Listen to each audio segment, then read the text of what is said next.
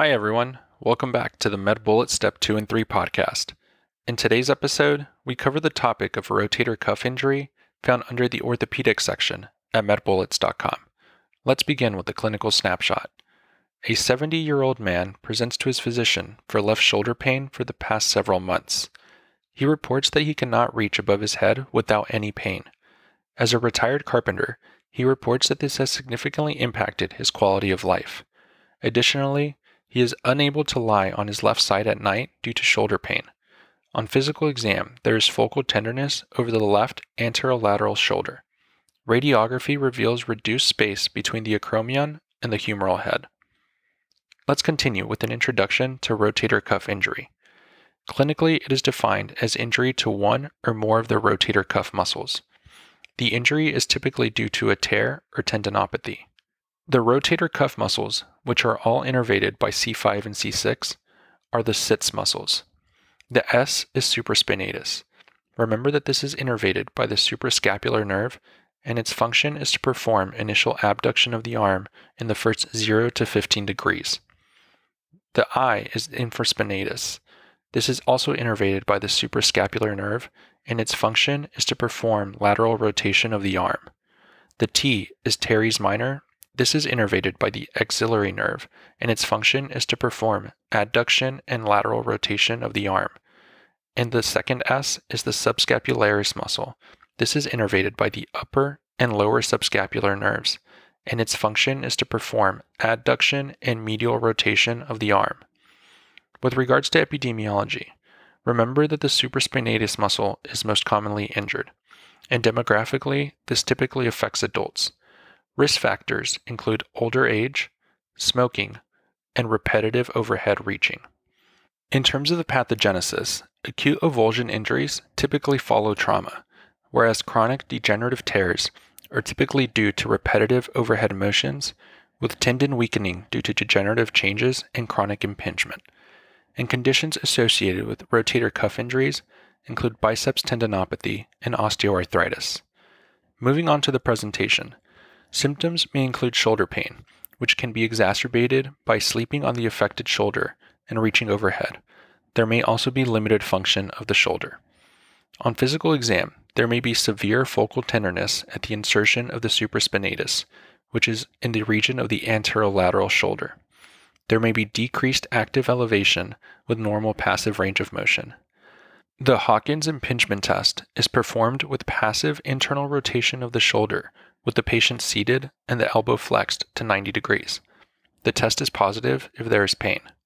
The near impingement test is performed with passive elevation of the arm while internally rotated with the patient standing.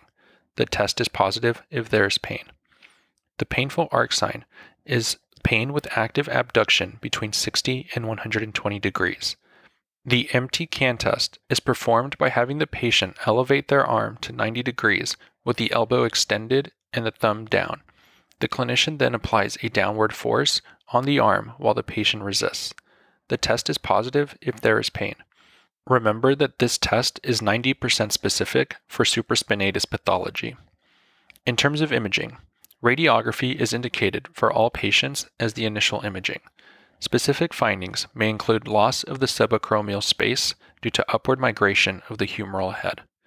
Magnetic resonance imaging is indicated if radiography is normal, but there is suspicion for a rotator cuff injury.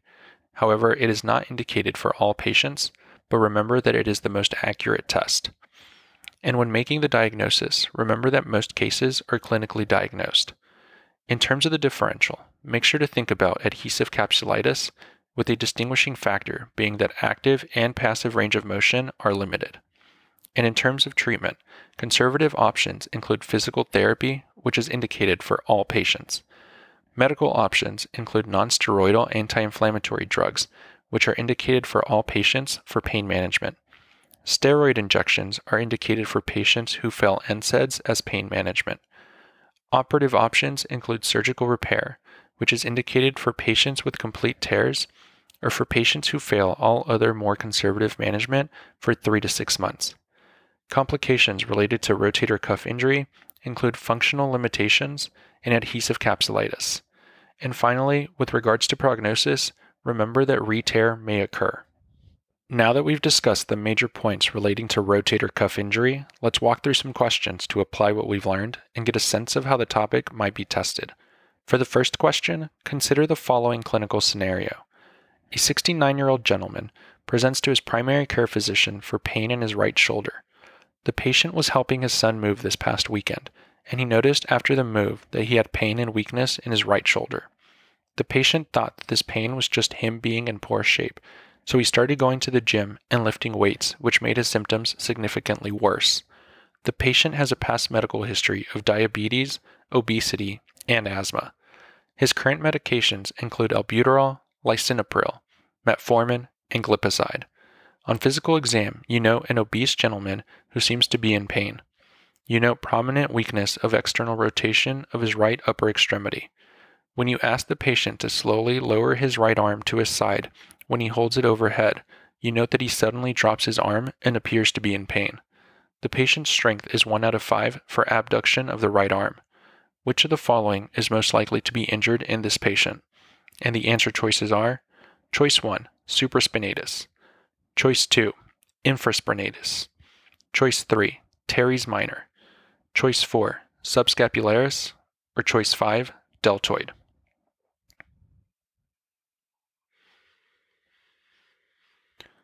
The best answer to this question is choice 1, supraspinatus. This patient is presenting with pain and weakness of abduction of his arm after exertion, suggesting a diagnosis of a rotator cuff tear. The most commonly injured muscle is the supraspinatus. Rotator cuff injuries are common in athletes from overexertion and sedentary individuals from a lack of conditioning when they exert themselves. On exam, you will note weakness and pain upon abduction of the arm and inability to lower the arm slowly to the patient's side, which is a positive drop test, and a positive empty can test, which is pain when the thumb is pointed inferiorly and the patient is asked to resist the physician as he applies force downwards. The most common muscle injured in the rotator cuff is the supraspinatus. Let's also discuss why the other choices are incorrect. Choice 2. The infraspinatus could be injured and present similarly to this presentation. However, the most common muscle of the rotator cuff to be injured is the supraspinatus. Choice 3. The teres minor is less commonly injured than the supraspinatus and serves to keep the humeral head in place while the deltoid contracts. An isolated injury to this muscle is not likely to occur or present with weakness and pain upon abduction of the arm. Choice 4. The subscapularis is involved with internal rotation of the humerus. An injury to this muscle would present with weakness to internal rotation, not external rotation. Choice 5. The deltoid is much less commonly injured when compared to the rotator cuff muscles. Though it would present with weakness to abduction, a more traumatic etiology is necessary for a deltoid tear to occur. Injury to the supraspinatus is more likely. Finally, a bullet summary. A rotator cuff injury typically occurs due to injury to the supraspinatus and presents with weakness and pain upon abduction of the arm. For the second question, consider the following clinical scenario. A 33-year-old man presents to his primary care physician with shoulder pain. He states that he can't remember a specific instance when the injury occurred. He is a weightlifter and competes in martial arts. The patient has no past medical history and is currently taking a multivitamin. Physical exam demonstrates pain with abduction of the patient's right shoulder and with external rotation of the right arm. There is subacromial tenderness with palpation. His left arm demonstrates 10 out of 10 strength with abduction, as compared to 4 out of 10 strength with abduction of the right arm. Which of the following best confirms the underlying diagnosis? And the answer choices are: Choice 1, CT. Choice 2, MRI. Choice 3, physical exam and history. Choice 4, radiography. Or choice 5, ultrasound.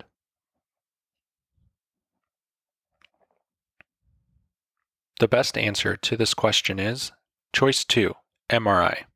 This man is presenting with shoulder pain and weakness with abduction and external rotation of his right arm, which suggests a diagnosis of a rotator cuff tear, most likely the supraspinatus. The confirmatory test of choice is an MRI of the shoulder. Rotator cuff tears, most commonly the supraspinatus, present with pain and weakness with external rotation and abduction of the affected arm. They typically occur with exertion of the affected arm in athletics or with weightlifting. Notably, a tendinopathy may present with pain and tenderness, but will not present with profound weakness. The diagnosis can typically be made with physical exam.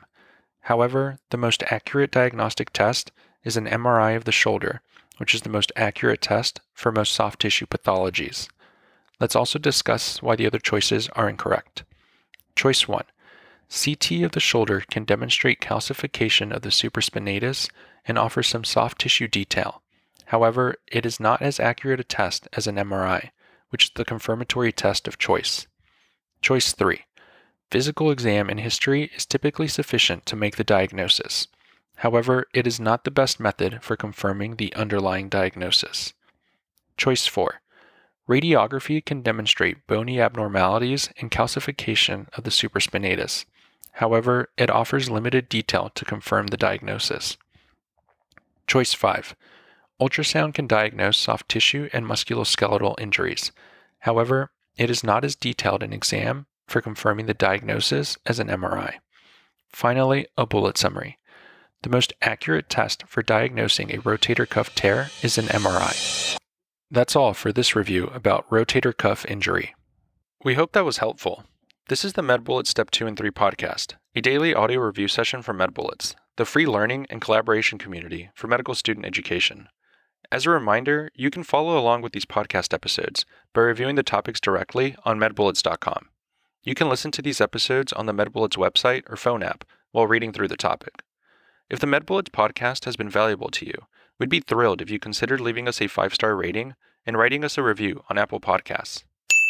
It will help us spread the word and increase our discoverability tremendously. Thanks for tuning in. We'll see you all tomorrow, right here on the MedBullets Step 2 and 3 podcast.